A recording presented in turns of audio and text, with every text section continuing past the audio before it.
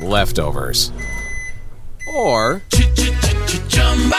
the DMV, Number 97, or house cleaning, or Chumba Casino always brings the fun. Play over 100 different games online for free from anywhere. You could redeem some serious prizes. ChumbaCasino.com. Live the Chumba life. No purchase necessary. Void where prohibited by law. 18+ terms and conditions apply. See website for details. Mobile phone companies say they offer home internet. But if their internet comes from a cell phone network, you should know. It's just phone internet, not home internet. Keep your home up to speed with Cox. Cox Internet is faster and has more reliable download speeds than 5G home internet. Cox is the real home internet you're looking for. Based on Cox analysis of Ookla speed test intelligence data Q3 2022 and Cox serviceable areas, visit cox.com/internet for details. Welcome to Duncan Dynasty. My name is Garrett Bouguet. Alongside me is Anthony Brown. And this is an NBA-related podcast. And normally our episodes are going to be consisting of us comparing the present-day basketball to, the basketball of the 80s and 90s. But certain episodes we're going to talk just about, the older days. We might go through an episode where we talk about a specific series that we really liked. I know one episode we're very excited about doing at some point is the 2002 Western Conference Finals between the Lakers and Kings. We have to rewatch that before we do that episode. But other episodes we're going to focus more on the present-day basketball, and that's what we're going to do here today. And the main reason for that is because the NBA season starts Tuesday night. We've got NBA opening night with the Cavaliers and the Celtics, and then the Houston Rockets versus the Golden State Warriors. Very exciting. Every time the NBA season starts, it's like Christmas for me.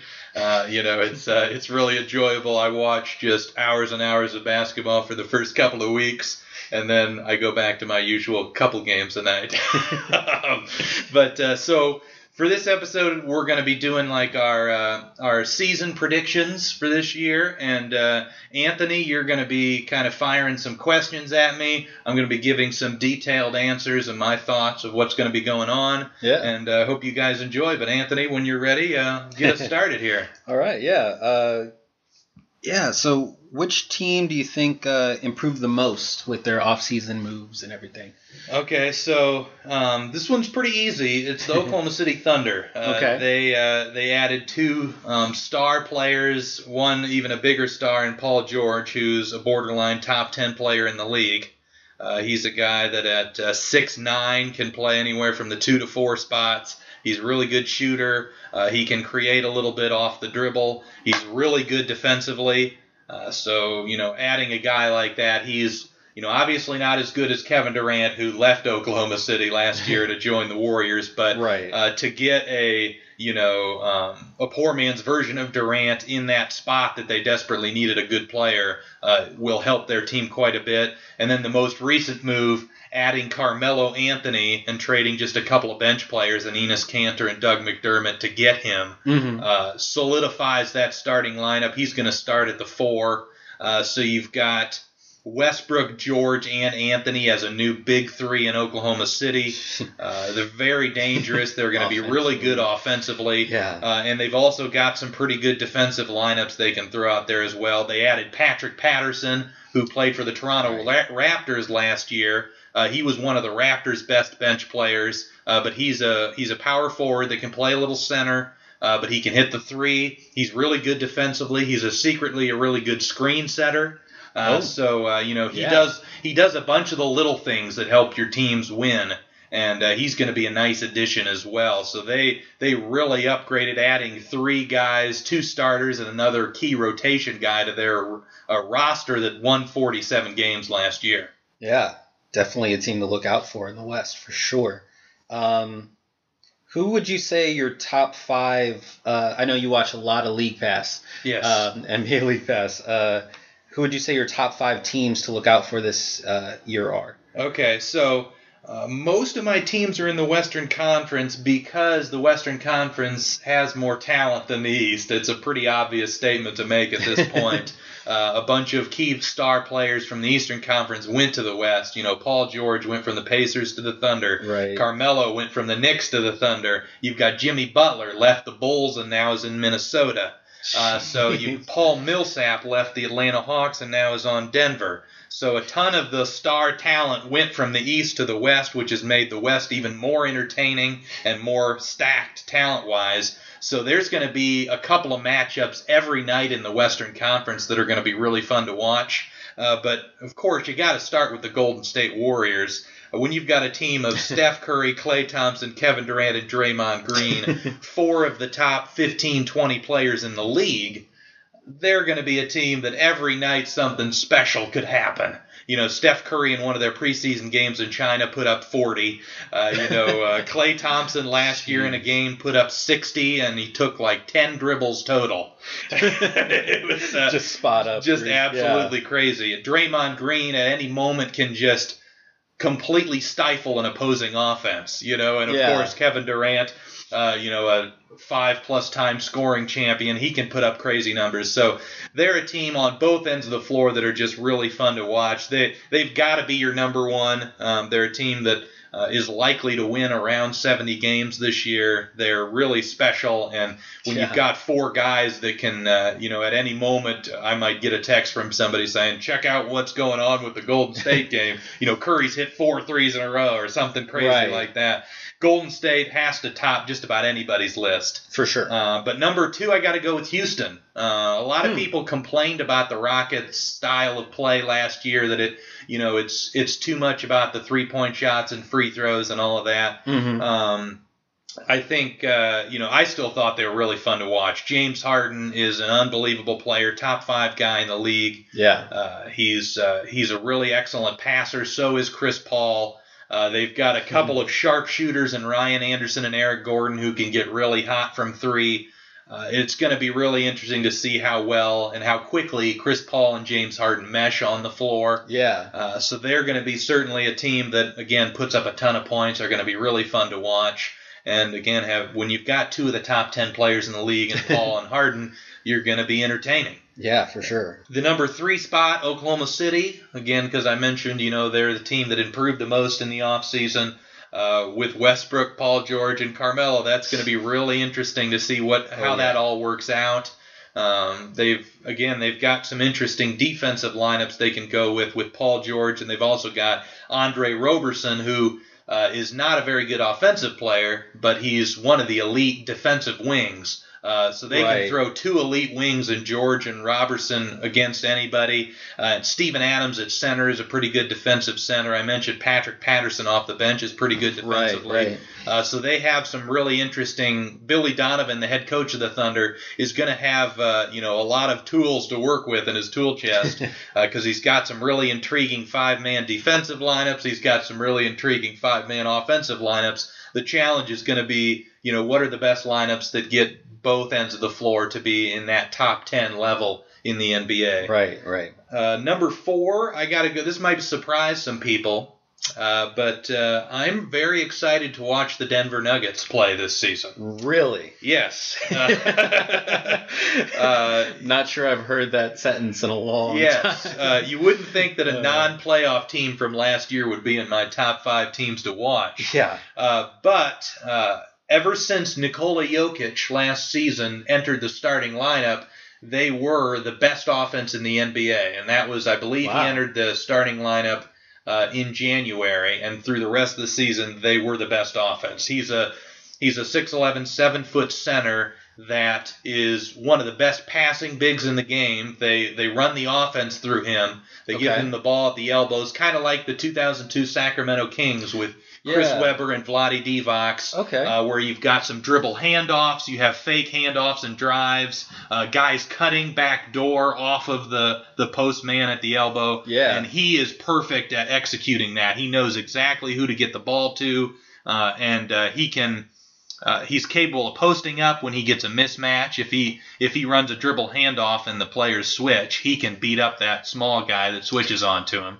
And if he's got a really slow guy, he can take it out. He can hit threes, and he can also handle it a little bit. So Nikola Jokic, one of my favorite players to watch. He's not athletic really at all, just super skilled and an amazing passer. He's got a great high basketball IQ. But he's running the show there in Denver. They've got a really young roster with guys like Jamal Murray, who was the number 7 overall pick last year from Kentucky. He's a shooting guard, about 6'4", kind of can play some point as well. But I think he's going to get a lot better in year 2. They've got a guy in Gary Harris that they just locked up to a long-term deal, a player that played at Michigan State. He's another shooting guard that's a really good three-point shooter and defensive player. They got Juan Hernan Gomez, who was another first-round pick last year. So they got a lot of young talent there, and they also made one of the biggest acquisitions in free agency, picking up Paul Millsap from the Atlanta Hawks, who's one of the best power forwards in the game, and who is also one of the top 10 defensive players in the league. And that was Denver's big weakness, was their defense. The defense part. And so if Paul Millsap can get them from, say, in defensive efficiency, if he can get them into the low 20s or even into the high teens in that category with their elite offense, they're going to be a really good team and a really, really exciting, high-scoring team to watch. Okay. I never thought I would say this, but I'm excited to see the Denver Nuggets this year as well. Yes, Jokic is certainly someone that should be on your radar. So finally, the number 5, my 5th favorite team, or team I'm most excited about seeing this year, is the Philadelphia 76ers, another non-playoff team from last season. But Joel Embiid, let's start with him. Okay. He's a 7'2" center that was the number 3 overall pick 3 seasons ago. Okay. He didn't play his first 2 seasons in the NBA, but last season was able to play 30 games. And during those 30 games, the 76ers, who by all measures when he was off the floor were a horrible basketball team, when he was on the floor, they were a net positive. Oh, wow. That's how good this guy is. He's an elite defensive anchor. He's basically, if I were to say what I think of his possible ceiling, he's Hakeem Olajuwon with a three-point shot. Wow. He's another guy like Hakeem who didn't start playing basketball until he was a teenager. Okay. He's got elite size and athleticism, and he's come into the league very skilled already. But if he can play anywhere from 50 to 60 games this season, and one of the reasons he only played 32 is the Sixers have been extremely cautious with him. He's had some knee issues and some back issues. They want to make sure that he's as healthy as he can be. And, when you're not in a win-now mode, you can be cautious with things like that. But this year, hopefully, they loosen the reins a little bit and allow him to play a little bit more. He was on a minutes limit as well last year. Oh, wow. But averaged close to a double-double in about 24 minutes a night. Wow. So about 18 and I think 8 or 9 rebounds. So he's he's a special talent. When he's on the floor, they're going to be a good basketball team. But then you also have the last 2 number 1 picks that will be playing for this team. Ben Simmons, who missed all of last season because of an injury. And again, Sixers were very cautious about that, but he's been playing in the preseason. He should be out there this year. Okay. And also the number 1 overall pick that they traded for the Celtics in Markelle Fultz, the point guard out of Washington. So you've got Fultz, who should be an electrifying scoring point guard, and then Ben Simmons, who's a 6'10", small forward / power forward, who is one of the best passers that we've seen come into the league. Wow. So you've got, those 3 guys right there are going to be really exciting to watch. And, because the Eastern Conference, with all the talent moving to the West, the Eastern Conference is going to be really weak. Philadelphia has an opportunity, if Embiid plays enough games, that they could sneak into the playoffs this year. Right. And for as young of a team as they are, that would be really exciting for Philadelphia fans. Right. Great experience for those young players as well. Okay, so those were your top 5. What are your bottom 5? Okay, so these are the teams that I'm probably not going to spend too much time watching. If they play in a great, epic game, I might flick to it every now and again. But, when I see them in the schedule, I'm going to look at them and say, you know what, I'm going to try and find something else. And unlike my top 5, which most of them were Western Conference teams, my bottom 5 mostly are going to be Eastern Conference. Actually, all Eastern. Oh, wow. Number 1 is going to go to the Chicago Bulls. Now, the Bulls just traded Jimmy Butler to Minnesota this offseason. He was their main draw in terms of a player that was exciting to watch. Right. They just bought out Dwayne Wade, who went to Cleveland. So, he was going to be he was their number 2 most exciting player to watch. They've got a bunch of young players, none of them that exciting. The package they got for Jimmy Butler I didn't think was very good. They added Zach LaVine, the dunk contest champion, for a couple of seasons. But he's coming off an ACL tear. So he's a guy that, on paper he looks really impressive. He can jump through the gym. He's got that elite athleticism. But he hasn't shown any signs that he actually contributes to winning basketball. On the Minnesota team last year, they actually had a worse record when he played than after he got injured. They became a better basketball team. So that isn't a great sign, especially when he's one of your key parts of the package that you got in return. They added Chris Dunn, who was the number 5 overall pick last year, but had a horrible rookie season. Showed no signs of having any offensive talent whatsoever. He could be a decent defensive point guard, but a defensive point guard that has no offense is essentially Eric Snow. And the worst. I love how that's your go-to for horrible. Right, and he didn't have a ton of value. And maybe I'm being a little harsh on Eric Snow, but I think there were a lot of players on those early. He played on some good teams, I will say that. So Chris Dunn doesn't look super promising either. And then they also got the 7th pick in the draft, which they ended up trading their 16th pick, so it was more of a pick swap where they moved up 9 spots. And then they drafted Lauri Markkanen, a big man shooter from Arizona. He's a 7-footer. He's got a really nice stroke. He can shoot the basketball, but defensively and rebounding, there are some big question marks. So those are the 3 things that the Bulls got for Jimmy Butler. I can't say, maybe 1 or 2 of those things work out in a couple of years. But for this season, I can't imagine Chris Dunn in year 2, Markkanen as a rookie, and LaVine coming off an ACL tear. I can't imagine any of those guys are going to be exciting to watch this year. So the Bulls are going to be at the bottom of my list, and I haven't really enjoyed their style of play either. The coach Fred Hoiberg has wanted them to play a more 3-point heavy, fast-paced offense, but it's been a struggle getting the players to actually buy into that. So Chicago, just about on all accounts, not very high on my list as far as teams to watch. Number 2 is going to be the Atlanta Hawks. Again, they're not going to be very good this year. They lost, of course, Paul Millsap to Denver, which I mentioned earlier. He was easily their best player. They're not going to be a horrible disaster of a team. They're well coached. Bud, the head coach for Atlanta, knows what he's doing. He's going to get them to play hard. They don't have anybody that excites you. Dennis Schroeder is a point guard that, he put up decent counting stats last year, but he's nothing special. He's a decent athlete, but, I don't think there's even a top 50 player in the NBA on this roster. So they've got a bunch of guys that know how to play.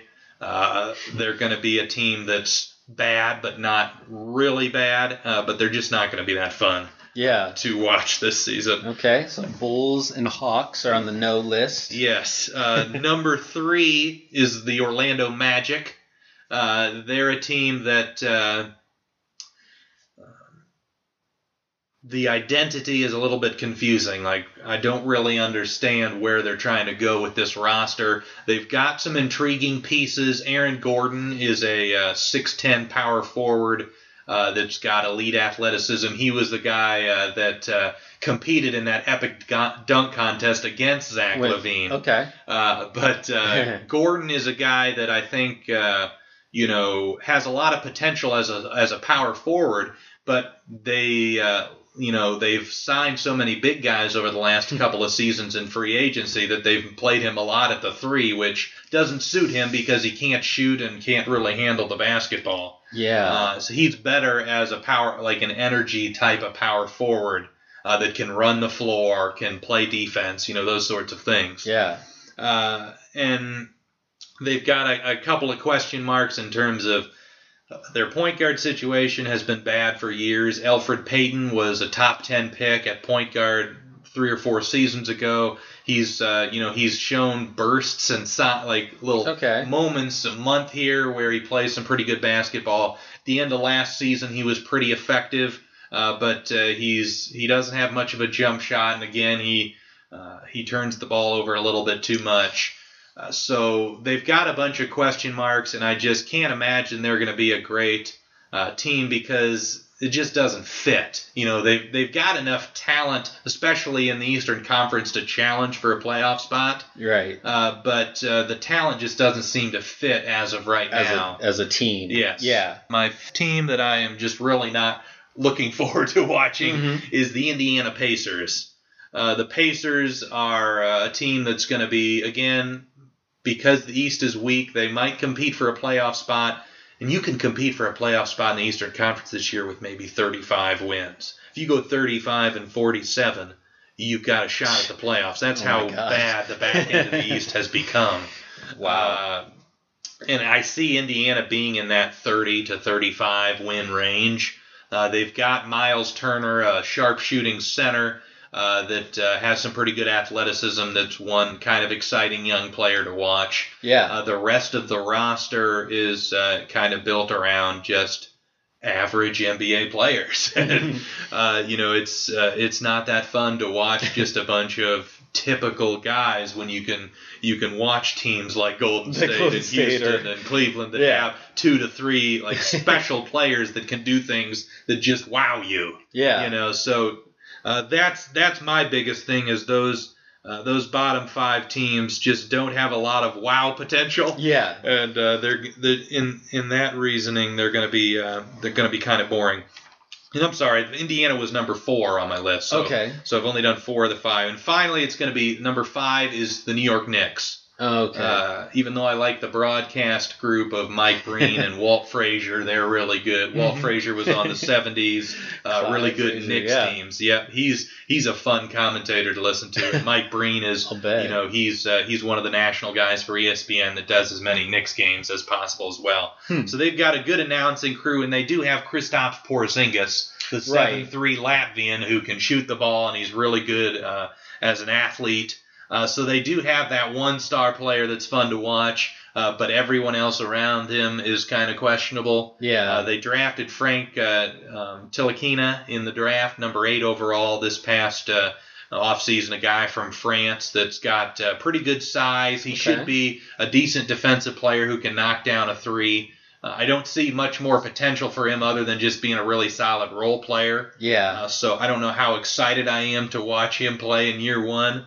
But other than Porzingis, if Porzingis gets hot and people are saying, ooh, he's having a great night, I'll flip over and watch the Knicks. Right. But other than that, probably going to steer clear of New York as well. What did they get for Carmelo? Did you say before? I can't remember. Well, I didn't mention it, but what they acquired Enes Kanter, who was the backup center for Oklahoma City. He's a really talented offensive center. He's horrendous defensively. He's a guy that can post up. He can hit an 18-footer. He stepped out last year and hit some corner threes.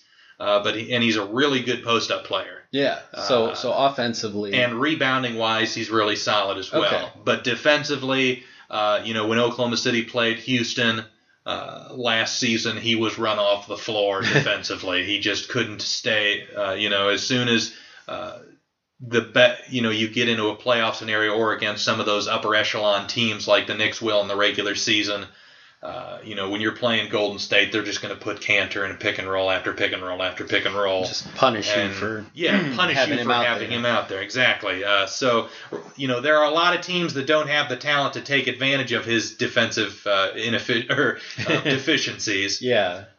He's a decent regular season player. And then they also acquired Doug McDermott, who is a former National College Player of the Year at Creighton. 6'8" guy, right. Can really shoot the basketball.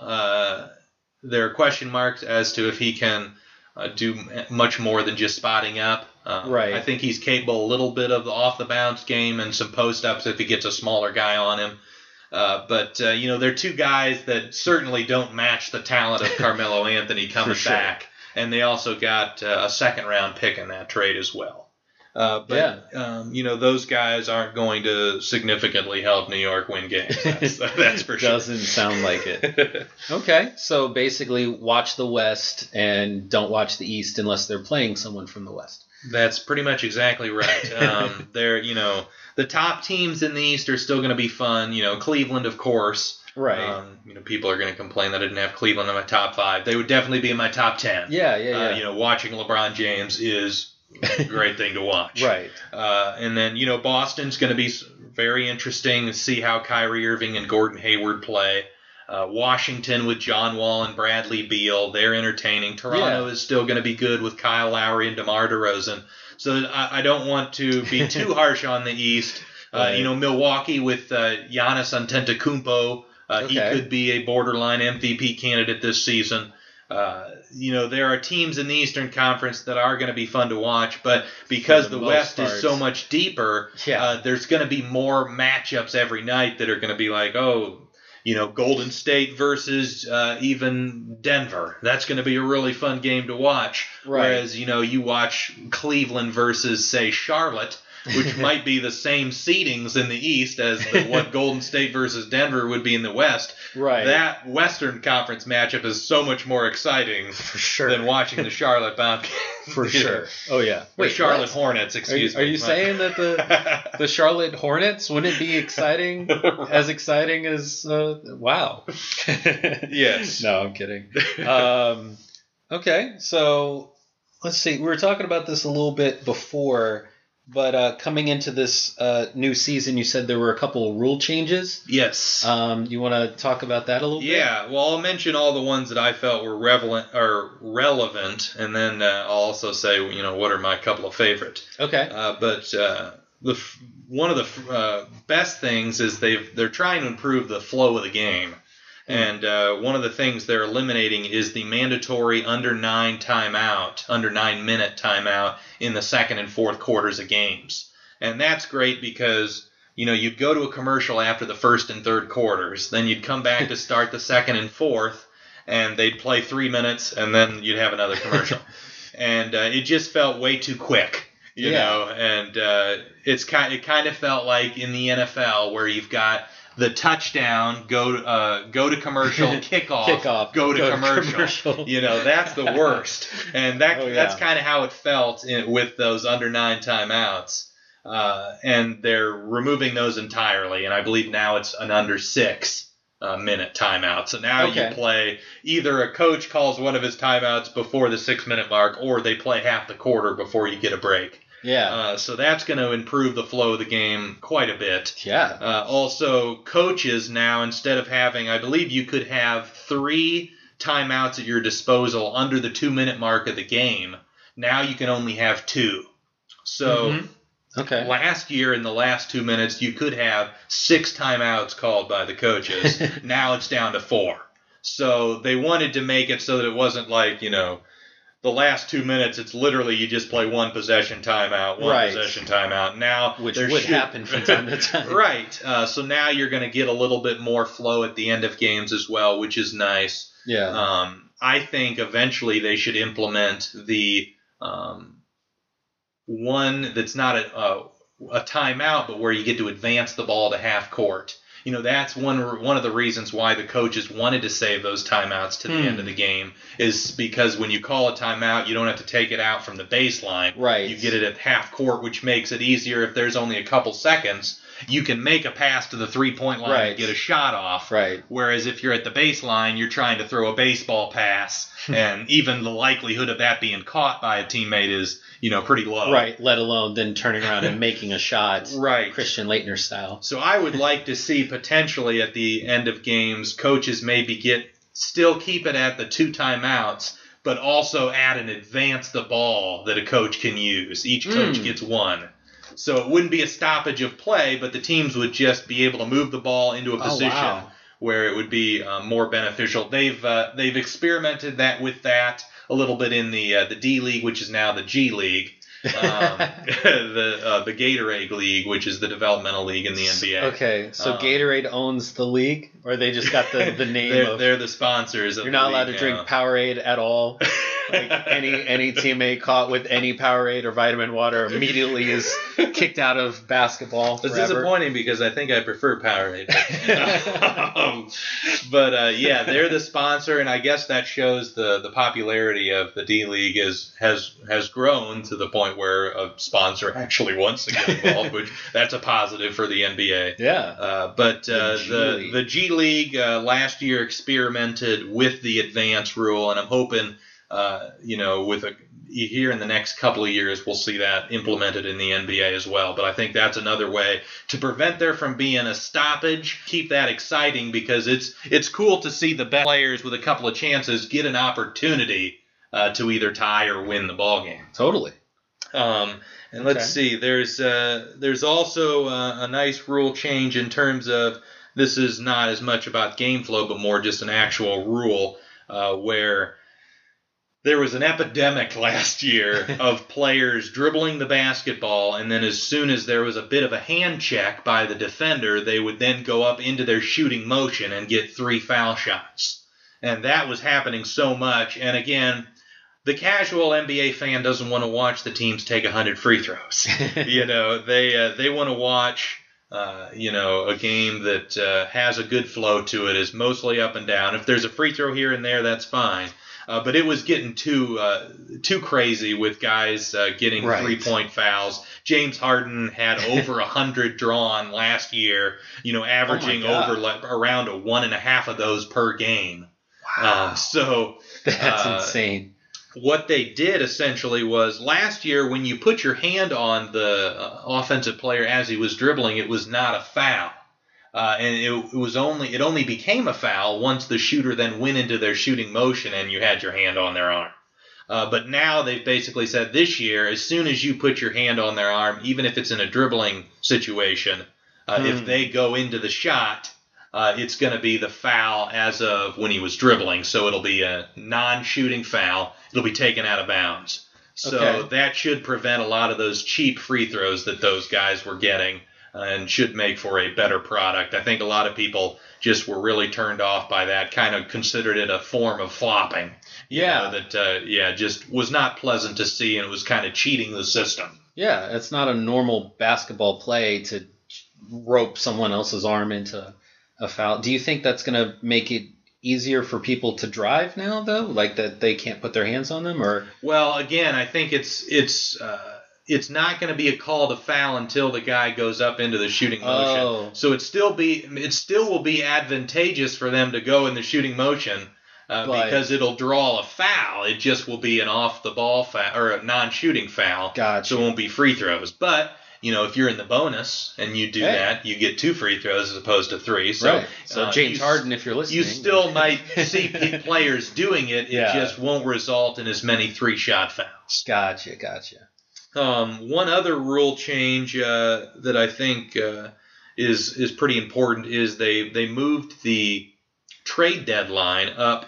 It used to be the day or two after the All-Star game was the trade deadline. Okay. Now it's moved a week ahead in front of the All-Star game.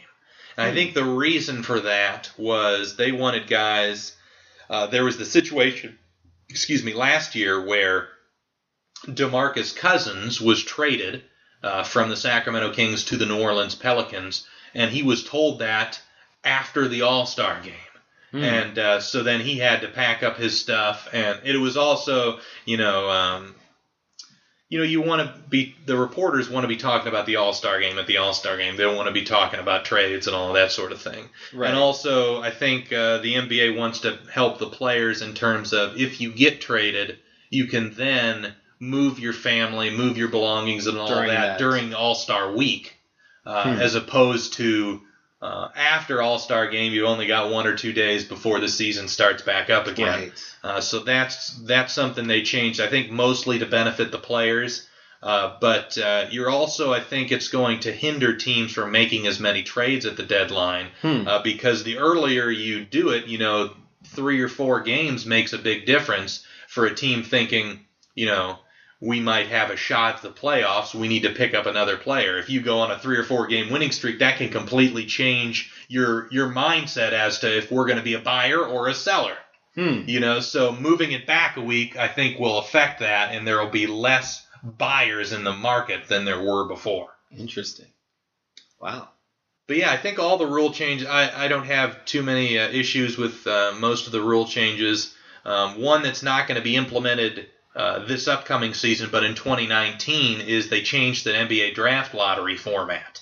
So it used to be, and it's going to be for this upcoming draft, the worst team gets a 25% chance at the top pick. Second worst team gets about a 20% chance. Third worst is around 17, and it keeps going down. Yeah. They changed it, and their goal was to try to decentivize tanking. Right. So now the worst team to the fifth worst team all have an equal 14% chance of getting the top pick, and that starts not in this upcoming draft, but in the 2019 draft. Oh, wow. And it also increased the odds for teams 6 through 10 pretty significantly. So now if you're the 10th worst team in the NBA, you have about a 10% chance of hopping into the top 3. I think it's going to benefit a couple of those teams that are borderline playoff teams now, which could be exciting. You've got a team that's a little bit closer in the process of getting to be a really good team, getting that number 1 pick. Yeah. But then it also, on the other side of things, those real small market teams that are really bad now have even less of a chance of getting those franchise-changing players. Right. It's helpful in some ways. It hurts other franchises. Right. You hope that it doesn't turn into where the teams that are bad are perpetually bad. Exactly. Miss that number 1 pick. That's the goal of a draft that goes in the reverse order of the standing. Is you're hoping that the worst teams getting the best possible players then become good eventually. And you don't have a team like Sacramento who's been bad for 15 years, right? Or 10 plus years.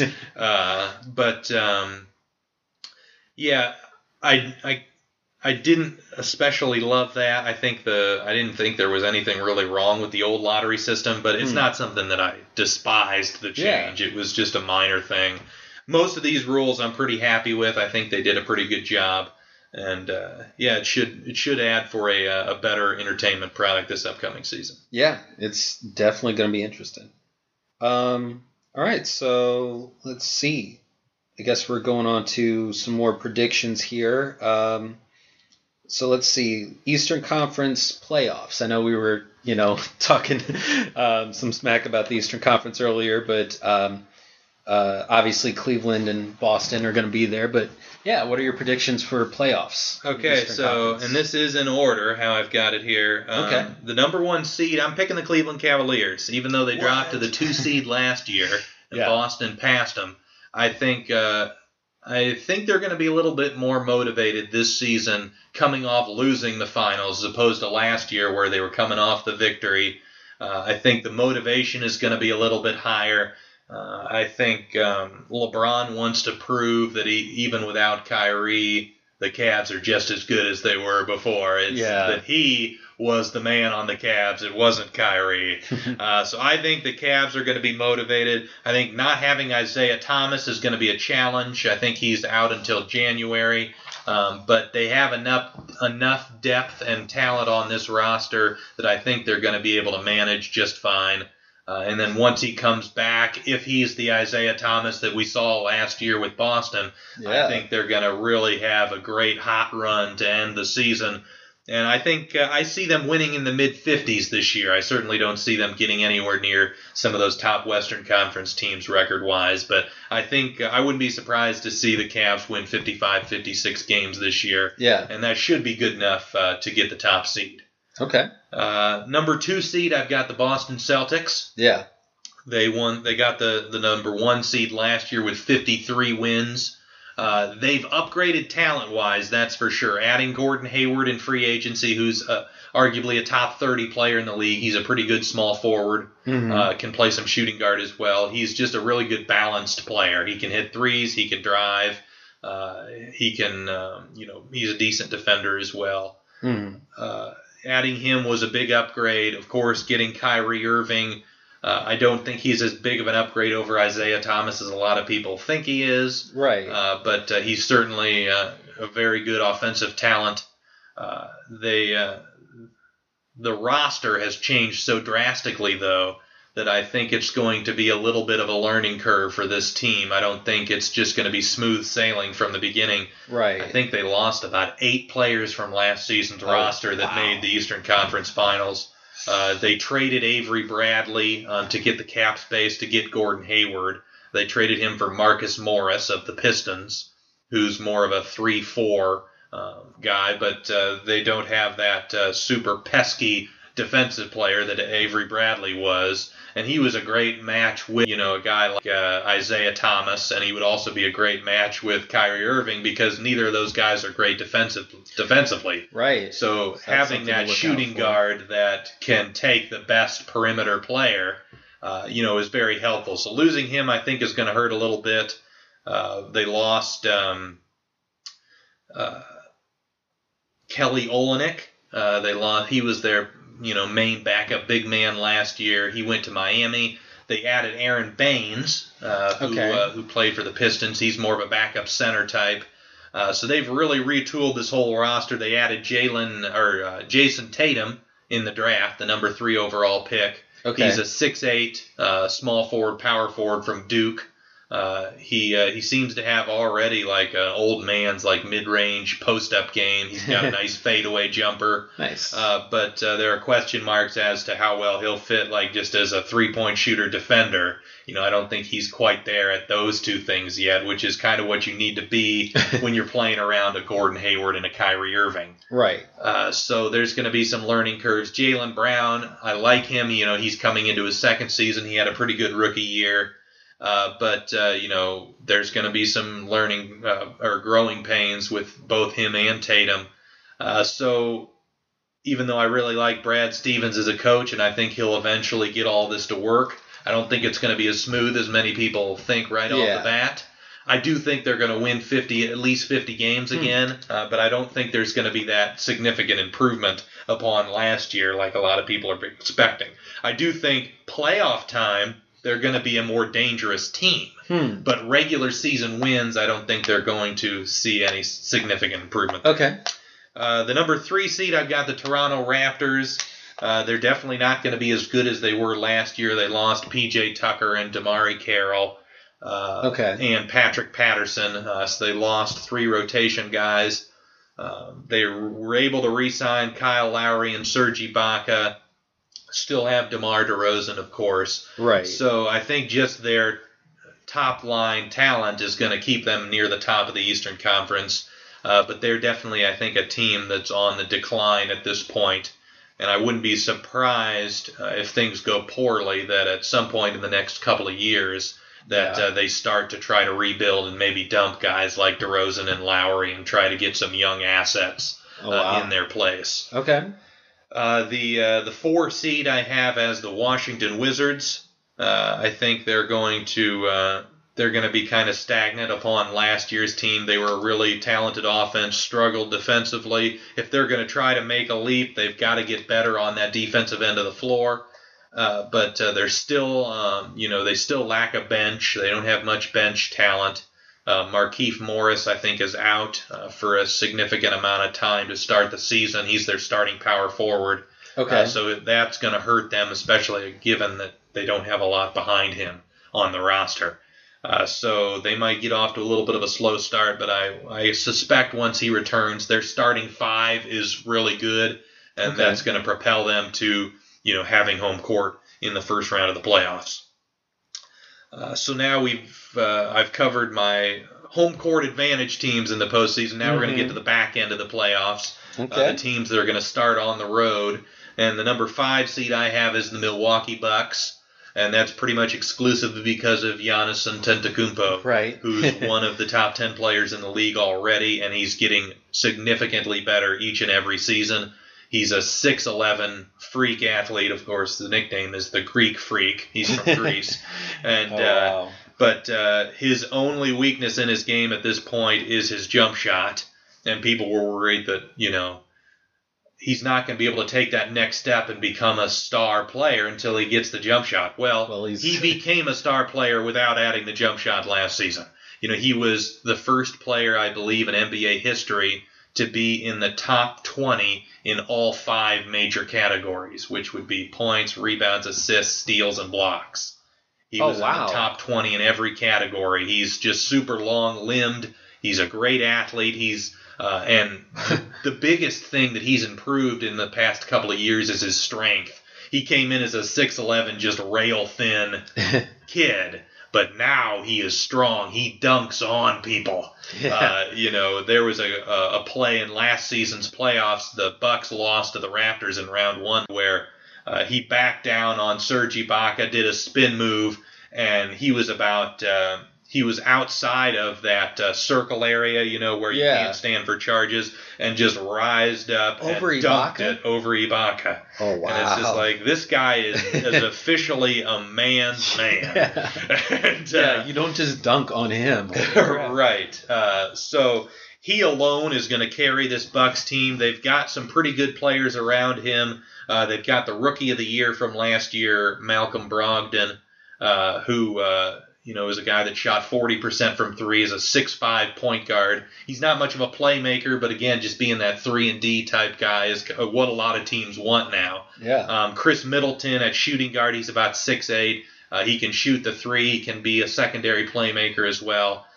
Tony Snell they re-signed in the offseason. He's another 40% three-point shooter. They've also got Thon Maker, the number 10 pick from last year's draft. The Bucks have been known in the last couple of years to take risks and gambles in the draft process on international prospects that are kind of unknowns. Giannis was one of those guys because he was just this.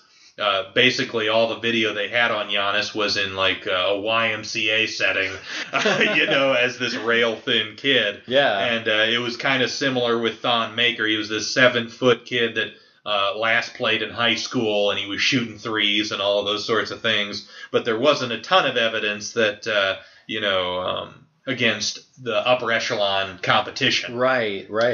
So they took a gamble on Thon Maker, and it looks like that's going to pay off as well. He's a 7-footer that moves his feet extremely well. He can defend the pick and roll and handle his own on the perimeter, and he can also shoot threes. So he's a guy that at the center position gives your team a lot of spacing and also a lot of defensive versatility. So the Bucks are going to be a pretty good team. I think they're one of the teams, the younger teams that are on the rise in the Eastern Conference that, are above the rest of the crap of the bottom portion of the East. They're actually, even though they're the 5th seed, they're legitimately they're going to be a good basketball team. The 6th seed is going to be and again, these are all my predictions. I'm making it sound like we know for sure. Yes. We have a time machine. We only use it for basketball purposes. It's important that I sound confident, with this sort of thing. I know a lot of this is probably going to be wrong, but the 6th seed I'm predicting is going to be the Miami Heat. Okay. They had such a crazy season last year where they started the season 11-30 and then ended the season 30-11.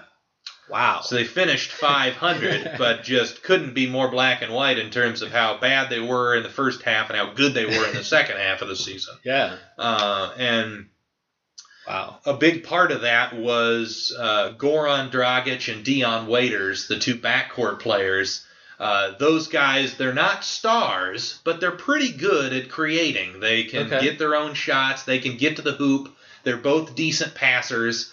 So Miami basically figured out that even though we don't have a star player, if we surround two decent playmakers with enough shooting and defense, we can be a pretty good basketball team.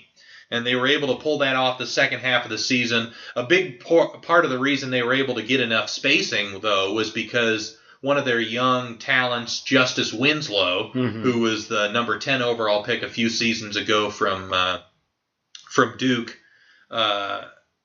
he got hurt. And he's a guy that he can't shoot at all, so teams just completely ignore him. Yeah. And once he got hurt, that's when they went on that 30-11 run. Oh, wow. So he's healthy now, so it's going to be interesting to see how Erik Spoelstra, the coach of the Heat, incorporates him back into the lineup because he does have a lot of talent. He's a really good defensive player. Yeah. He can handle the ball a little bit. He just really struggles with that shot. Right. But they did add Kelly Olynyk, the center, backup center for the Celtics. So my thought is if they bring Winslow off the bench with him, if you've got a shooting center, you can put Winslow at the small ball 4, and then maybe you can have enough spacing around the fact that Winslow can't shoot, and you can still, benefit from his defense and all those other little things that he does. Yeah. But they're a pretty deep team. They've got a lot of, B-level talent. But they certainly are a team that I think are going to make the playoffs in the Eastern Conference. Yeah. Well coached, deep, a bunch of solid players. That'll get it done in the East. All right. So this is where it gets very difficult because everyone else in the East is bad. It ranges from really bad to slightly below average. Yeah. Wow. But it's going to be, I believe, the three teams that are going to be competing for a playoff spot is going to be Charlotte, Philadelphia, and Detroit. Those are the three teams I think that are going to be 7, 8, and 9. Yeah. I've got Charlotte and Philadelphia making it over Detroit. And a big reason why I think with Charlotte, Kemba Walker's showing up. He had an amazing season last year, averaged, I believe, around 25 points a game. Shot extremely well from all areas of the floor pretty much. Was really their main source of offense. I think you can basically trust him to be a really solid option every night. They're well coached. They're going to be really good defensively. They also traded for Dwight Howard in the offseason. So they added to their center depth. One of the things that killed them last year was when their starter, Cody Zeller, got hurt. He was out for 20 games. Their record was 3-17. Oh man! So that was the difference between them making the playoffs and missing it last year. But now with Dwight, hopefully, if either Dwight or Cody Zeller go down for any time, they've got that backup player in place. Right. So the concern though about Charlotte, I did have them as a lock, but then Nicholas Batum, who's their second best player. He's a small forward that can hit the three, can handle a little bit. When Kemba rested, he basically ran the offense for him. He's going to miss the first about 20 games of the season. So it's going to be a challenge for them. They did add Malik Monk with the Malik Monk with the 11th pick of the draft. And they're hoping he's going to be a creator and that sort of thing. But it's a lot to ask a rookie right off the bat to be that secondary playmaker. Right. A lot of rookies, even the talented ones, are turnover prone and inconsistent. Those are basically the two things you can they're consistently inconsistent. So they might struggle off the gate, out of the gate. But I think once Batum returns, and given how weak the East is, that if they have a pretty decent last 60 games of the year, they will win enough to get in at that 7 spot. In the 8th spot, I've got Philadelphia, again, over Detroit, just narrowly. And this completely and totally depends on Joel Embiid. Yeah. If Joel Embiid plays 50-plus games, Philadelphia makes the playoffs. If he plays less than that, they miss. Yeah. And if he plays 60, I would almost say they're a lock. That's how good he is. That good. Wow. Yes. Because, again, they were an above-average team when he was on the floor last year. They've got even more talent this year with the couple of the past 2 number 1 overall picks joining them. The thing I mentioned about how rookies are consistently inconsistent, and turnover prone, that may be the case, but the one exception to that rule is number 1 overall picks, because those guys are the super, upper echelon of rookies, and those guys like a LeBron James when he came into the league. Not saying that either of these guys are anywhere near LeBron James, but number 1 overall picks are a different breed, and they actually can, I think, contribute to winning. And if those guys help out and Embiid plays enough games this season, I think Philadelphia will get in.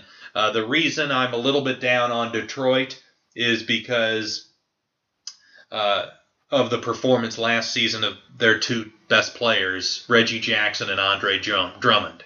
Those 2 guys, they invested a ton of money into both of them.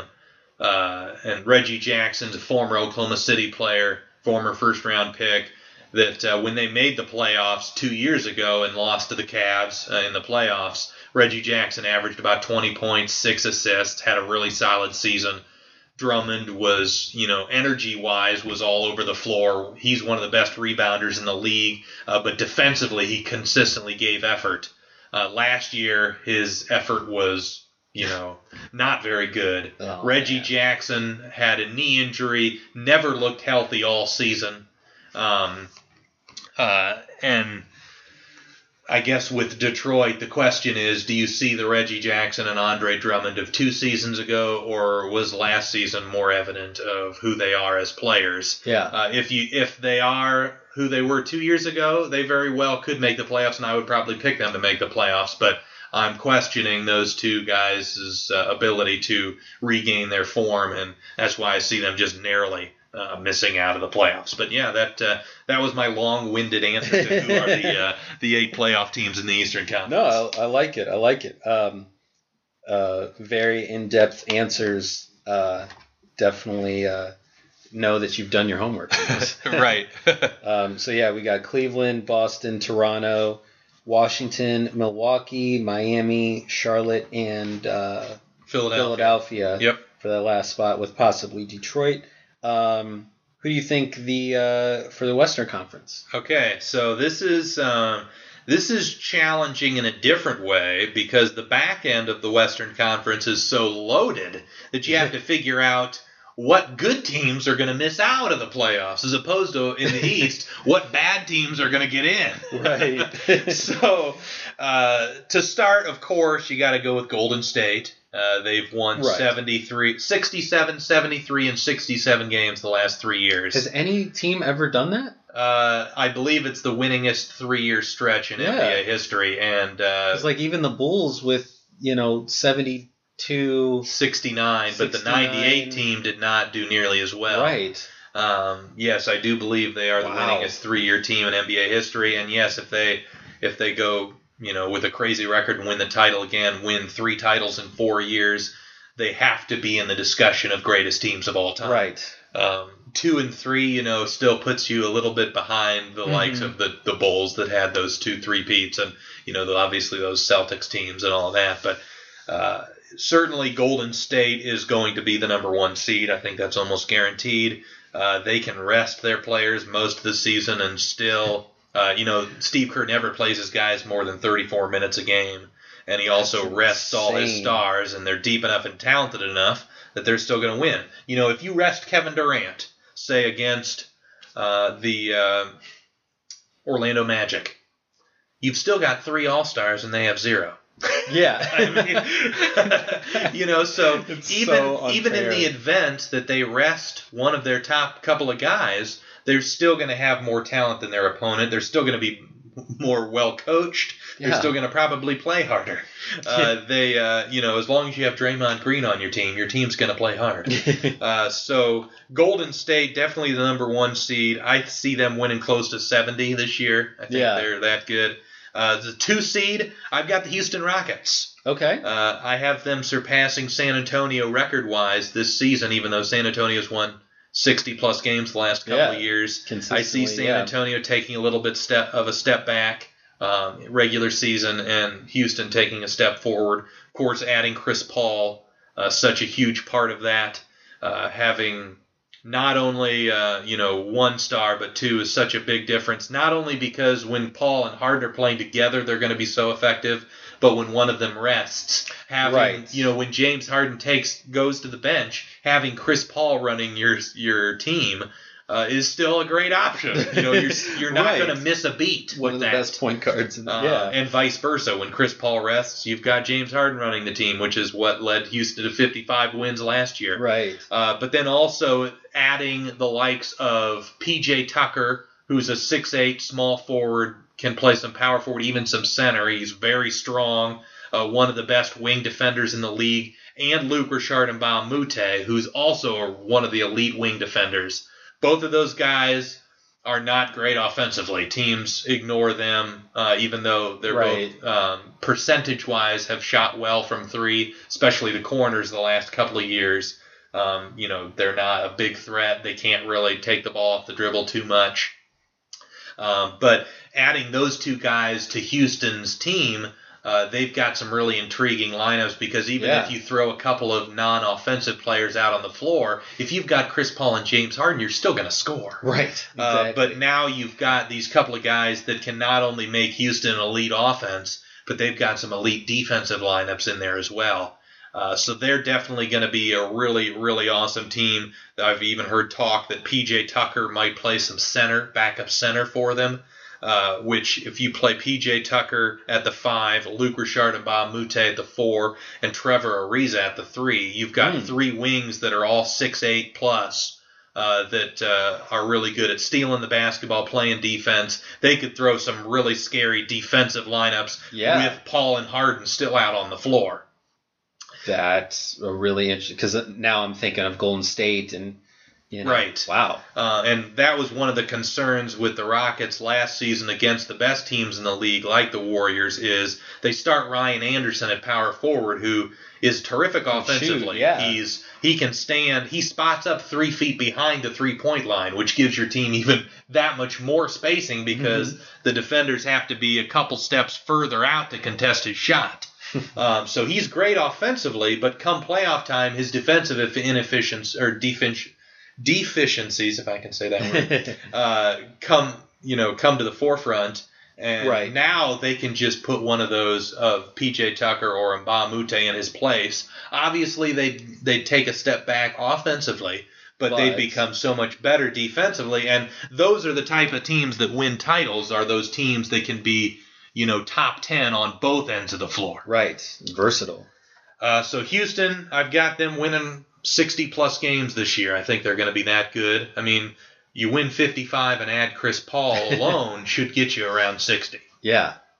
The 3 seed, I've got the San Antonio Spurs. I think they had a really poor offseason for Spurs standards. They basically retained a couple of guys, let go a couple of players. They let Jonathan Simmons go, who was a really young athletic wing that played pretty well for them in the postseason. They let Dwayne Dedmon go, who started most of the season at center and was a really good defensive center for him. So they got worse, I think, over the course of the offseason. But with Greg Popovich, with the likes of Kawhi Leonard, you're going to win 50 games. It's just a matter of, are they a 7-win team like they were a couple of years ago, or are they more in the 55-win range? I see them more in the 55 this year, which is still great. Just isn't probably going to get you one of the top 2 seeds in a stacked Western Conference. Right. The 4 seed, I've got the Oklahoma City Thunder. Right, which we touched on before. Yeah, adding the talent that they did. They won 47 games last year, adding Paul George and Carmelo Anthony. I also see them in the mid-50s. I'd say 54, 55, around there. They're going to be a really good team, and I think they're even going to be a better playoff team than they are a regular season team. Really? Just because they've got those different lineups that they can throw out there, and star power is that much more important come postseason. So they're going to be certainly really good. And boy, oh boy, talking about playoff matchups, how fun would it be? Second round, Oklahoma City, Golden State. That would be just fantastic. Stars all over the floor. Yeah, it would be really fun. That's a talent level that you usually would only see at the very end of the playoffs. Exactly. Or even like a finals, with that level of talent. That's crazy. Yes, and there's been a lot of talk about the idea of the NBA forgetting about conferences for the postseason and just making it a March Madness style bracket of 1 seed to the 16 seed. And that way, if they did that, for instance, this year, some of these teams at the end that we'll get to it momentarily that are going to miss out on the playoffs in the West would make it because they're better than the teams getting in the playoffs in the Eastern Conference. Wow. And yeah. And it would also make it so that the best teams generally would play in the finals, because we've seen the last couple of years. I fully believe that a couple of years ago, the Golden State Oklahoma City series was the best couple of teams in the NBA, and that should have been the finals. But because the Thunder wore down the Warriors, they were tired enough that they eventually lost to the Cavs, and also all those other things that took place, the green suspension and all that. But it would be nice that we knew every year that the finals was going to be the best two teams playing each other, as opposed to what we have now, where you can throw Cleveland into the finals almost guaranteed, except for the fact that they're probably talent-wise the third or fourth best team in the NBA this season. Right. But that would be really cool to see. They will be playing, a really good opponent. Whoever the 5 seed in the West is going to be good. I see it being the Minnesota Timberwolves. They've got Karl Anthony Towns, who is one of the most talented young big men in the game. We've talked about him a little bit. Mm-hmm. And then you add Jimmy Butler, who's a borderline top 10 player. Right. And then they also added Jeff Teague. They traded Ricky Rubio and brought in Jeff Teague in free agency. And even though I think Rubio is a slightly better player, he's a better passer and defender, Teague is a better shooter, a little bit better, scorer than Rubio. So he fits a little bit more with a team like Minnesota, where guys like Karl Anthony Towns and Jimmy Butler are going to be drawing double teams. You want guys that can knock down shots. Rubio, that was his biggest weakness. So even though I think they downgraded slightly at point guard fit-wise, it was an upgrade. And then they also added Taj Gibson, who is a big man that played for Tom Thibodeau, the coach of the Timberwolves, back when he was the coach of the Bulls. That's right. Chicago Bulls. So he likes him. He's a guy that's going to be solid. He's good defensively. He can hit a corner three. He can post up a little bit and protect the rim a little bit as well. So they upgraded their talent significantly in the offseason. And even though I don't particularly love the fit, their upper echelon talent with Butler and Towns, and also Andrew Wiggins, who's really talented as well. The three of them are going to be able to carry this team, I think, to around the 50-win mark. Okay, wow. The number 6 seed in the West is the team I talked about that surprised you and my teams to watch for League Pass, the Denver Nuggets. I think just by pretty much guaranteeing that they're going to be a top 5 offense, they're going to win in the mid to high 40s, I think. And Paul Millsap upgrading their defense even a little bit should help them go from being a team that barely missed out on the playoffs to getting in there. But I think Denver's going to be a good basketball team. They should get in. The last couple of spots is tough because it comes down to basically 4 teams for those last 2 spots. You've got the Clippers, you've got the Utah Jazz, the Portland Trail Blazers, and the Memphis Grizzlies. Wow. All 4 of those teams I think are going to be at or above 500. But I see the Clippers and Jazz getting in, and the Blazers and Grizzlies just missing out. And I'll explain why here in a sec. First, I'll explain why I think the Clippers are going to get in. I think the Clippers did a really good job of, they lost Chris Paul. They lost J.J. Redick, so they lost their starting backcourt. But they were able to replace Paul with about 3 different guys. So they decided, instead of trying to find, a replacement and a star like Paul, we'll try to incorporate all of his skills in an amalgam of guys. Okay. So they started when they traded Paul to the Rockets, and they got Patrick Beverley from Houston in return. And Beverley brings the defense that Paul brings. Mm-hmm. He might not be quite as good as on defense as Paul, but it's literally, I think Paul might be the best defensive point guard. Beverley's the second in the league. Yeah. Okay. So he brings that. They also got Lou Williams in that trade for Chris Paul, who he's the scorer. Mm-hmm. He averaged last season about 16 or 17 points a game off the bench. He's a guy that can hit the 3, he can draw fouls, get to the hoop. So he's going to bring that offensive production that Paul brought. And then finally, they brought a European player named Milos Teodosic. Okay. Who's going to bring the passing and playmaking that Paul brought. Wow. And Teodosic might be the best passer in the entire NBA. Really? And this is his first year in the league, but he has been known in Europe as the best passer for a long time. He's terrible defensively. He's a horrendous defensive player, sometimes doesn't even try. But passing-wise, he's a special Jason Kidd level passer. He sees the that could be fun to watch. He sees the pass that there are some guys that are good passers, but they only know how to make one type of pass. Mm-hmm. This guy has different velocities on his passes. He knows when to zip them, when to throw a little spin on them, when to and the timing as well. He's got it perfectly down. He's really fun to watch. You should check him out. Yeah. He is. I've seen a couple of their preseason games already, and he is special with his passing. So I think the Clippers did a really good job of building, losing a guy like Paul is tough, but if you are able to, have all of those facets of his game and add them back into your roster, not saying it's going to be as valuable as having them all in one player, but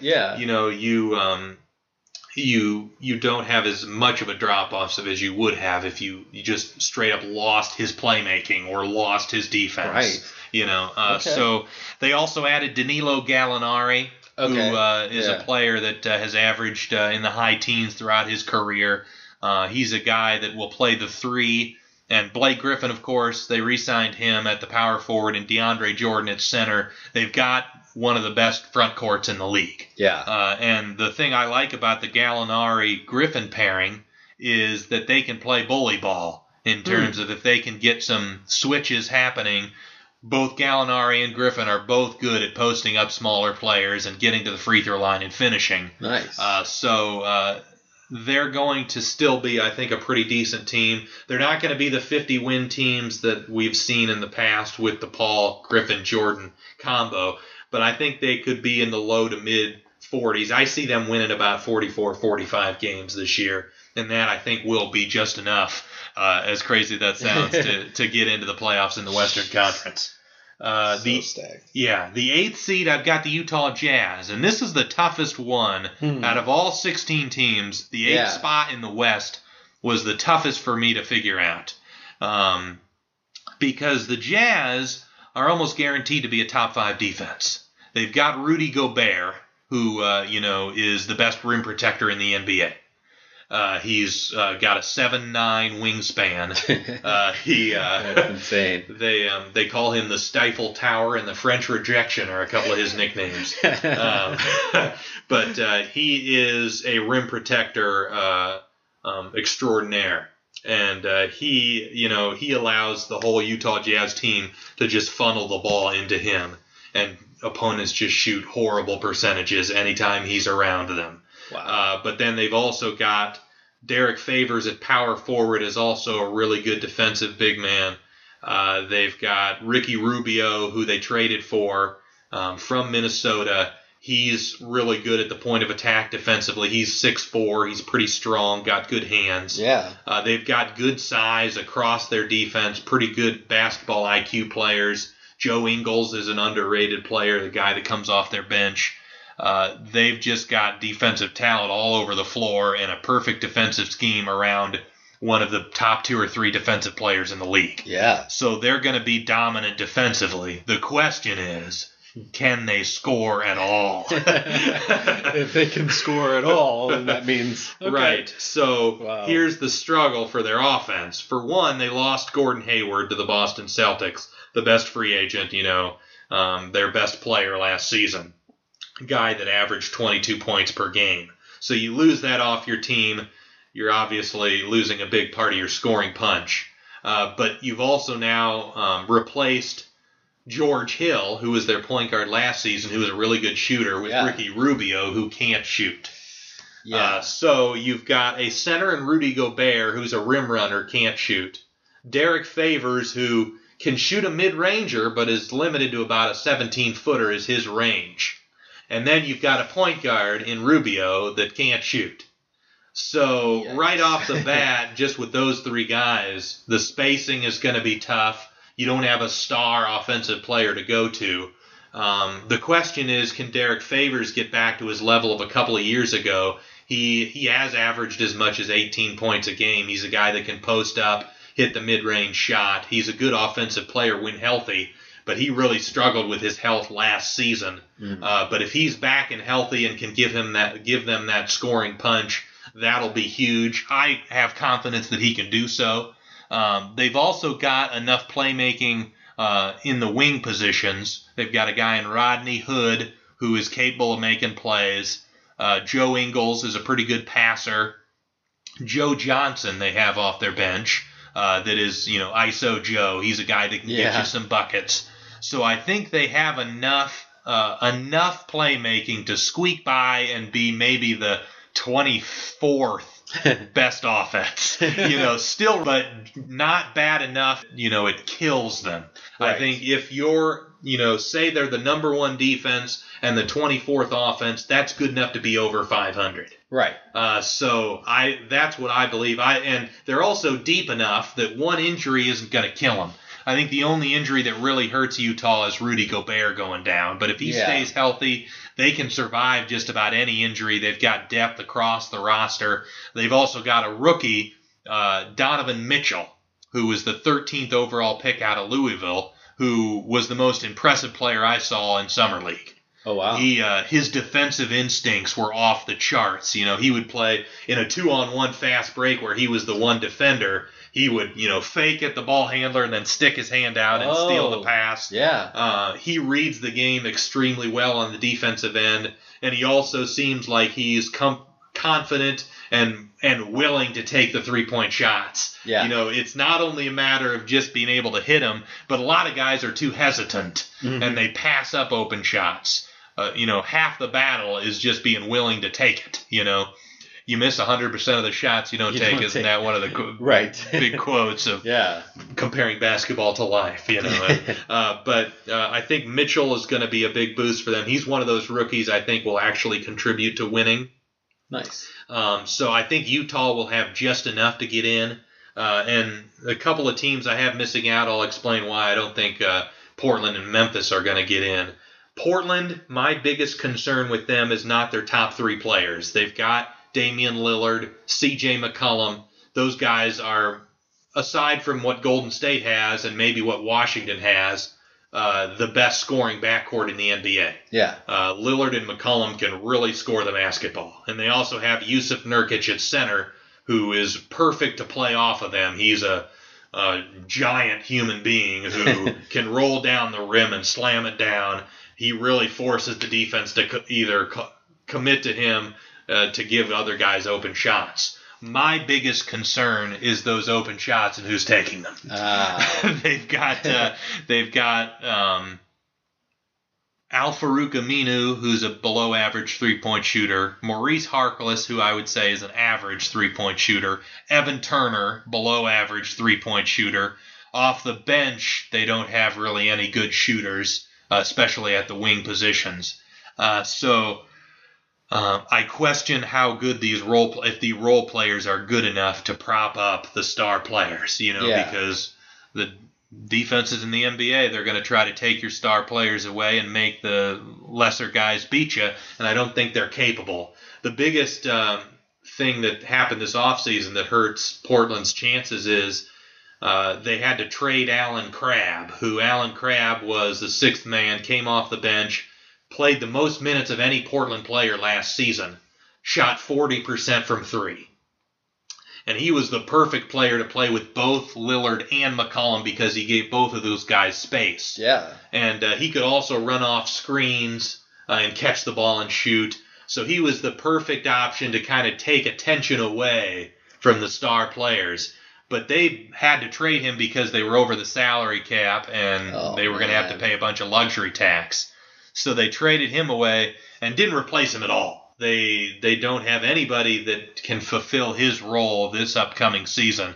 And even though Alan Crabb as a player isn't anything special, the fact that he's an elite shooter and teams definitely have to respect him, he's got gravity, as they call it, where that's about how much attention a player will, how much attention the defense gives a player that's just standing off the ball. He's got a ton of gravity on the floor, and they replaced it with guys that will have zero gravity. And Portland is not a good defensive team either. So they've made the playoffs the last couple of years being an elite offense. And I think even though they'll be an above-average offense, I think they'll drop from something like 7th to 12th. And if you're the 12th best offense and you have the 25th best defense, you're probably going to miss the playoffs. Right. So that's why I don't think Portland's getting in. I think the Crabb thing is a lot bigger of a loss than most people are expecting. And also, those top three guys, if any one of them go down for any period of time, that's going to kill them. Right. Whereas, like I said, with Utah, I think they can survive an injury here and there and still be okay. Memphis, similar thing with Portland in terms of their top players being good, but the rest of the roster being a little questionable. Yeah. Mike Conley and Marc Gasol are excellent. Right. Those two guys, if those guys play the whole season, Memphis will be a 500 basketball team. Like, even with below average players around them, those guys are that good. Yeah. But if either of those guys go down for any period of time, they're going to be, really struggling to score the basketball, to be a good defensive team. They lost Zach Randolph and Tony Allen, a couple of guys that have been mainstays on that Memphis team for quite a long time. Those guys kind of, were a big part of the grit and grind era that Memphis has been. The team that really plays bully basketball. They play low-scoring games. They really get into you defensively. I don't think this Memphis group without Tony Allen is going to be quite as good defensively. And offensively, they're so reliant on Conley and Gasol that and both of those guys have had injury histories. So I'm banking on both of those guys to miss at least 10-plus games. And in those 20 games total that those two miss, they're going to be pretty bad. And they're going to have to be that much better over the rest of the season to make up for that stretch. So I see them narrowly missing. But again, I think Portland and Memphis are both going to be 500 to maybe even a game or two above 500. They just, because the West is so stacked, they'll still miss out. So we got the West, we got the East. Who do you think's going to win MVP? So I fully believe in the concept of the MVP is generally a guy that carries a team on his back to one of the best records in the NBA without a lot of help. Okay. And that's been evidenced over the last couple of years. With Russell Westbrook winning it last year, carrying the Thunder to 47 wins and the 6th seed without another All-Star. When LeBron won the MVPs in Cleveland, no All-Star carrying that team. Yeah. Derrick Rose in Chicago, when he won the MVP, it was all about not a lot of other offensive talent on that roster. Right. He carried their offense. Most valuable to that team's success. When Kevin Durant won MVP, it was because Westbrook missed most of the season, so he was carrying the Thunder. Right. So there's been, a few exceptions where, Curry won because the Warriors were just so dominant and he was clearly the best player. Right. But now with Kevin Durant and Curry, it's a question mark as to who's the best player. Right. In Houston with Harden and Chris Paul, same thing. You've got those guys kind of taking away from each other a little bit. Okay. Whereas, my top two candidates this season is LeBron and Kawhi Leonard. Okay. Because I think with LeBron, the narrative of Kyrie's gone, LeBron is the man now for sure. Not that anyone really questioned that before. Right. But especially offensively, he is the guy running the ship. Right. And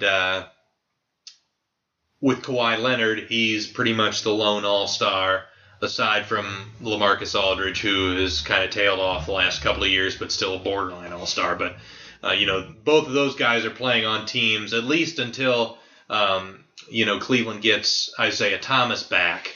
Both of those guys are playing on teams with less talent than the likes of Houston and Golden State. Yeah. So I see LeBron winning it this year with Kawhi a close second. Again, I think the reasoning for that is I think Cleveland's going to have a little bit better year this year record-wise, just because of the motivation factor. Coming off a season where they didn't win the title, there's no post-championship celebration malaise this time around. Whereas Kawhi Leonard, I think the Spurs are a slightly worse basketball team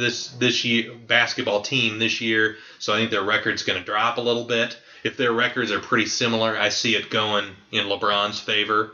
If the Spurs still somehow pull off 60 wins again, then I think I see Kawhi winning it. But I'm going to go with LeBron with Kawhi a close second. Okay. Let's see. Defensive Player of the Year. Okay, I've got Rudy Gobert winning it this time. He, of course, is the center for the Utah Jazz, who was one of the better defensive teams in the NBA last year. And given that Gordon Hayward's gone, it's going to be that much more crucial that their defense gets them into the playoffs. Yeah. And since I already predicted Utah is getting in, and of course, because I predicted it, it's going to happen. Right. I see Rudy Gobert getting a lot of accolades for being the leader and the best player on that Utah team, getting them in there. I really do think that he is a special talent, special rim protector, and he's going to be above and beyond the biggest reason why Utah is special on that end of the floor. All right. Sixth Man of the Year. Okay, so the safe bet would be going with Eric Gordon, who won the title last year with Houston, and he's going to have a similar role where he's just jacking a bunch of threes. He's going to put up a lot of points. So obviously he could win it again. He's still... if he's healthy again and plays just as well as he did last year, he's probably the prohibitive favorite.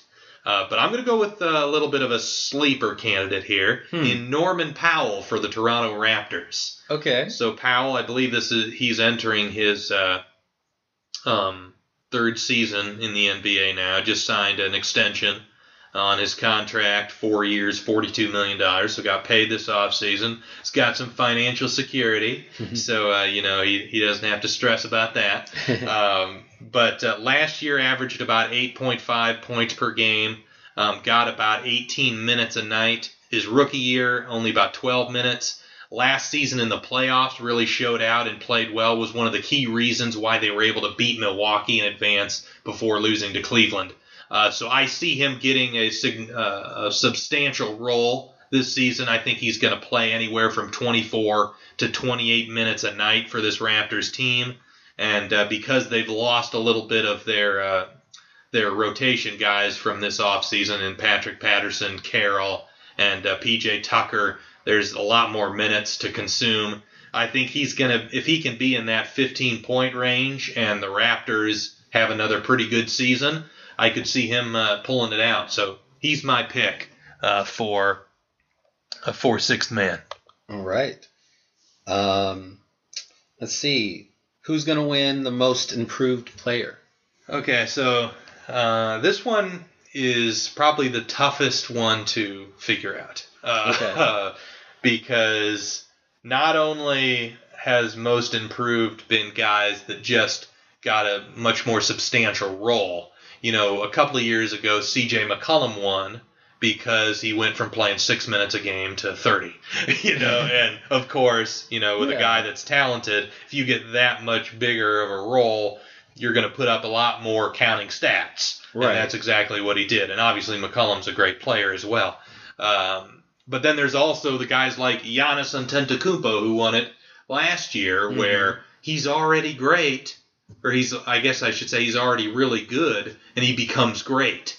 He goes from 18 points a game to 24, and, a couple of blocks, one block to 2 blocks, and, improving all of his stats pretty drastically in a situation where you already thought, well, he's really good. How much better can he actually be? Oh, it's a lot. Right. So there are a couple of different types of players that have won this award in the past. That's why it's kind of challenging to figure that out. And it's also challenging to get in the coach's head and say, okay, are you going to give this player a much more substantial role? Yeah. But the guy I'm picking, I'm going to go with Jamal Murray. And he's a guy that averaged around 10 points a game last year for the Denver Nuggets, was a rookie.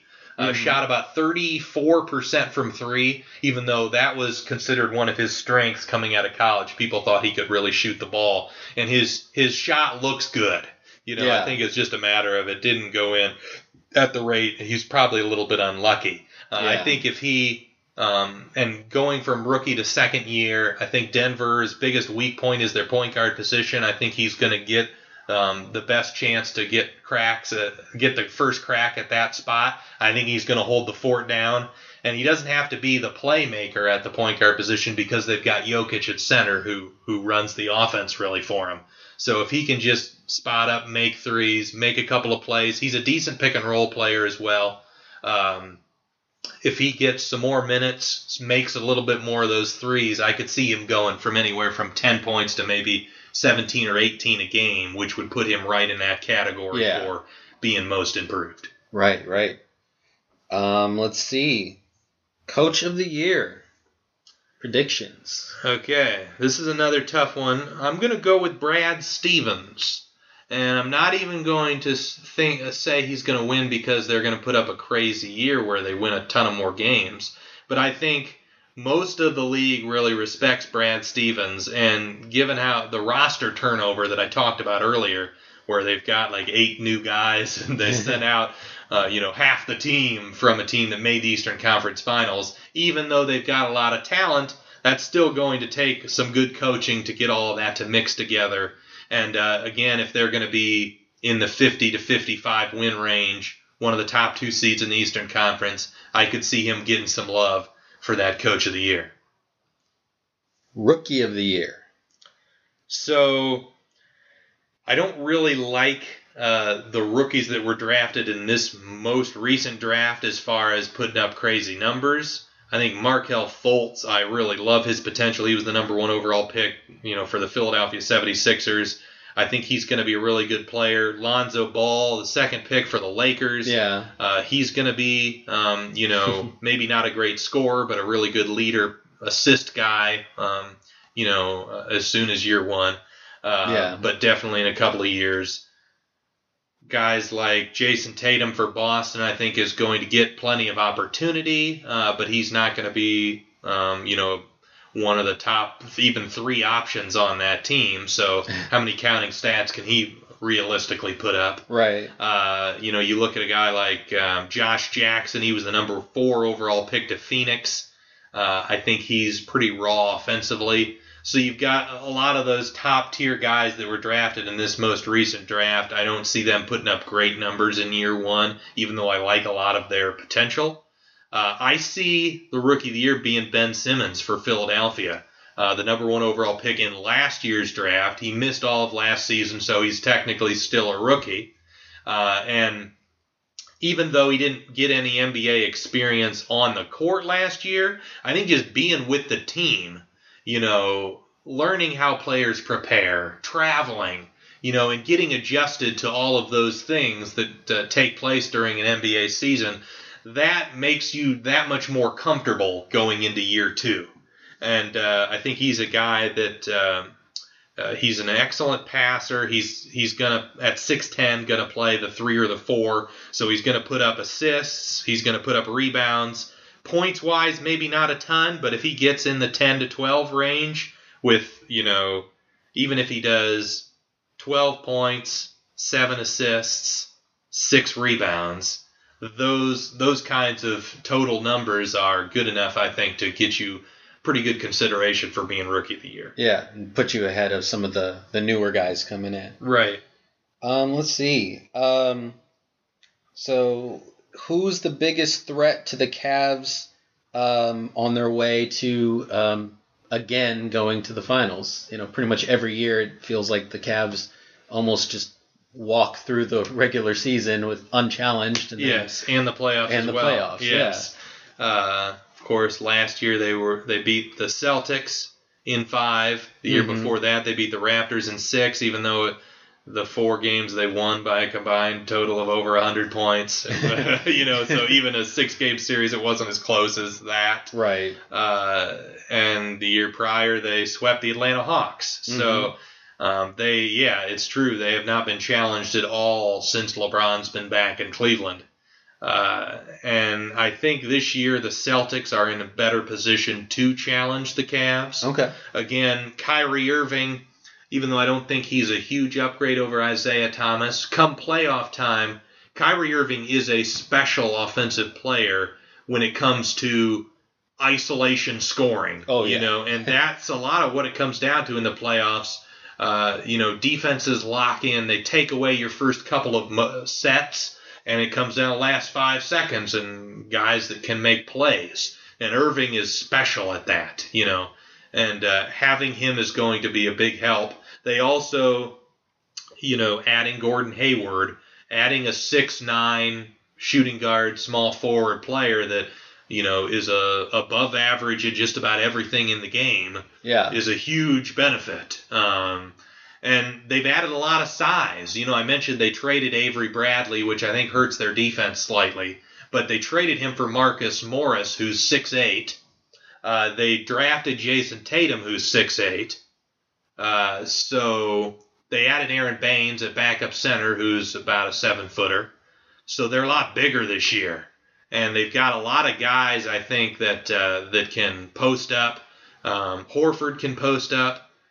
Marcus Morris can post up.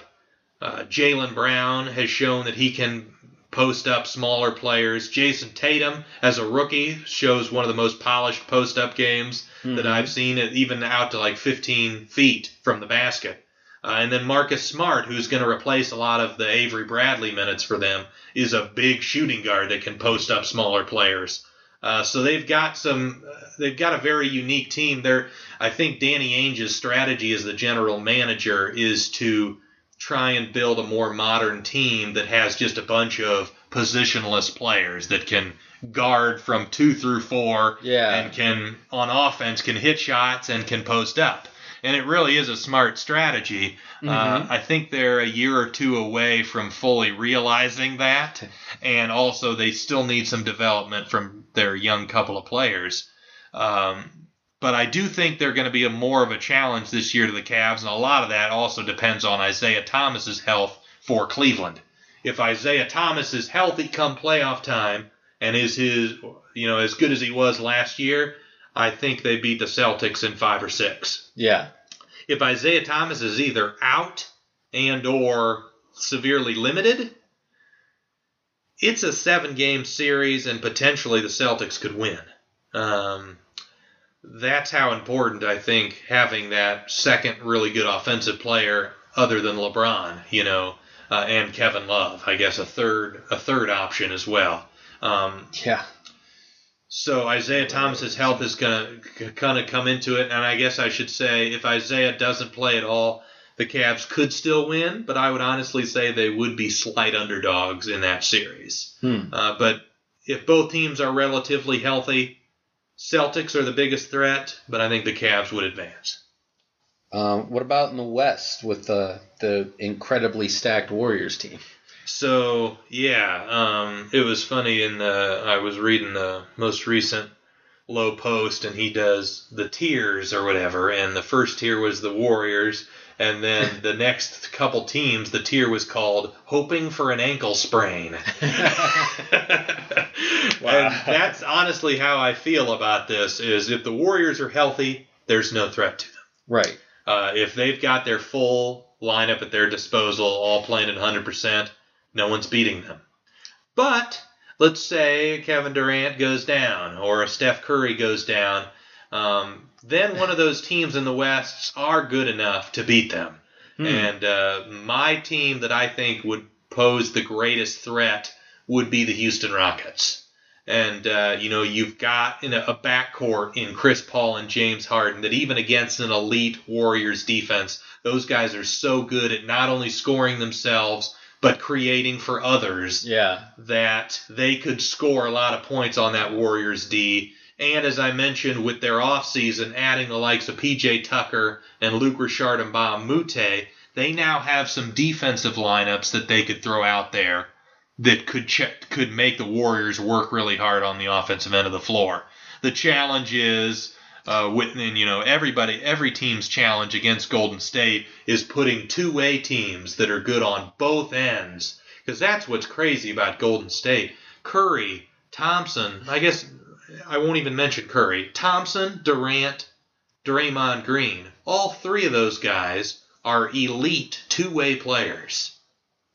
And you look at a guy like Andre Iguodala and Sean Livingston off the bench. Both of those guys are really good at contributing on both ends of the floor. Steph Curry, even though he gets taken advantage of because of his height, still is like an above-average defensive point guard. Yeah. So they have so many guys that are two-way players that every lineup they throw out there is good on both ends. And that's the challenge. If Houston throws out Luc Richard and Mbah a Moute and P.J. Tucker in a lineup, their offense suffers. If they don't have either of those guys out there, their defense suffers. So they definitely would need a little bit of help on the injury front to challenge. But if Golden State didn't have a Kevin Durant, it might not be as crucial for Houston to be able to have Tucker and Mbah a Moute on the floor. They could throw more offensive lineups out there and try to outscore them, which would be possible if Durant isn't out there or Curry isn't out there. Right. The answer is Houston. I think Oklahoma City is a close second. Okay. Because, again, they've got the star power and they've got certain lineups that on each end of the floor scares you. It's just a question of can they do it on both ends. Right. Okay. Well, let's see. For the NBA Finals, do you think it is for sure that it's going to be Cleveland and the Warriors? I'm pretty confident. Yeah. Barring any injuries. Okay. I think it's going to be number 4, the fourth consecutive finals between the Cleveland Cavaliers and the Golden State Warriors. And again, assuming both teams are healthy, I've got the Golden State Warriors winning their second consecutive title and their third title in 4 years, and defeating the Cleveland Cavaliers. And here's a little thing for you. In LeBron's final season as a Cleveland Cavalier. Whoa. There's a little prediction for you. I think he's going to leave the Cavs again. And I have no idea who he's joining, but I think this is his last season as a Cleveland Cavalier. Oh, my gosh. A second decision? Yes. Except this time he can leave a little more confidently because they have won a title. That's what he promised when he was first signed there. And I think he sees the writing on the wall that this is an old roster. And the Cavs have already, when they traded Kyrie Irving, they were trying to get some future assets, which is how they got the Brooklyn Nets pick. Okay. And if they hold on to that Brooklyn Nets pick, I think that's a pretty good sign to everyone around in the basketball world that they think LeBron's going, so they're going to try to rebuild with that pick. Wow. If they trade that pick for some player that helps this team, maybe that would be a sign that LeBron's staying. For sure. Well, thank you for throwing the questions at me. I hope you guys enjoyed our NBA season preview. It should be very exciting and very fun to watch, filled with a lot of drama and a lot of talent. The league is extremely talented, one of the best eras, I would say, in terms of talent in the NBA since even the early 90s. So it should be exciting to watch. Hope you all enjoy, and thanks for listening. This has been Duncan Dynasty. Lucky Land Casino, asking people, what's the weirdest place you've gotten lucky? Lucky? In line at the deli, I guess? Aha, in my dentist's office. More than once, actually. Do I have to say? Yes, you do. In the car before my kids' PTA meeting. Really? Yes. Excuse me, what's the weirdest place you've gotten lucky? I never win and tell. Well, there you have it. You can get lucky anywhere, playing at LuckyLandSlots.com. Play for free right now. Are you feeling lucky? No purchase necessary. Void where prohibited by law. 18+. Terms and conditions apply. See website for details. Mobile phone companies say they offer home internet. But if their internet comes from a cell phone network, you should know. It's just phone internet, not home internet. Keep your home up to speed with Cox. Cox internet is faster and has more reliable download speeds than 5G home internet. Cox is the real home internet you're looking for. Based on Cox analysis of Ookla speed test intelligence data Q3 2022 and Cox serviceable areas, visit cox.com/internet for details.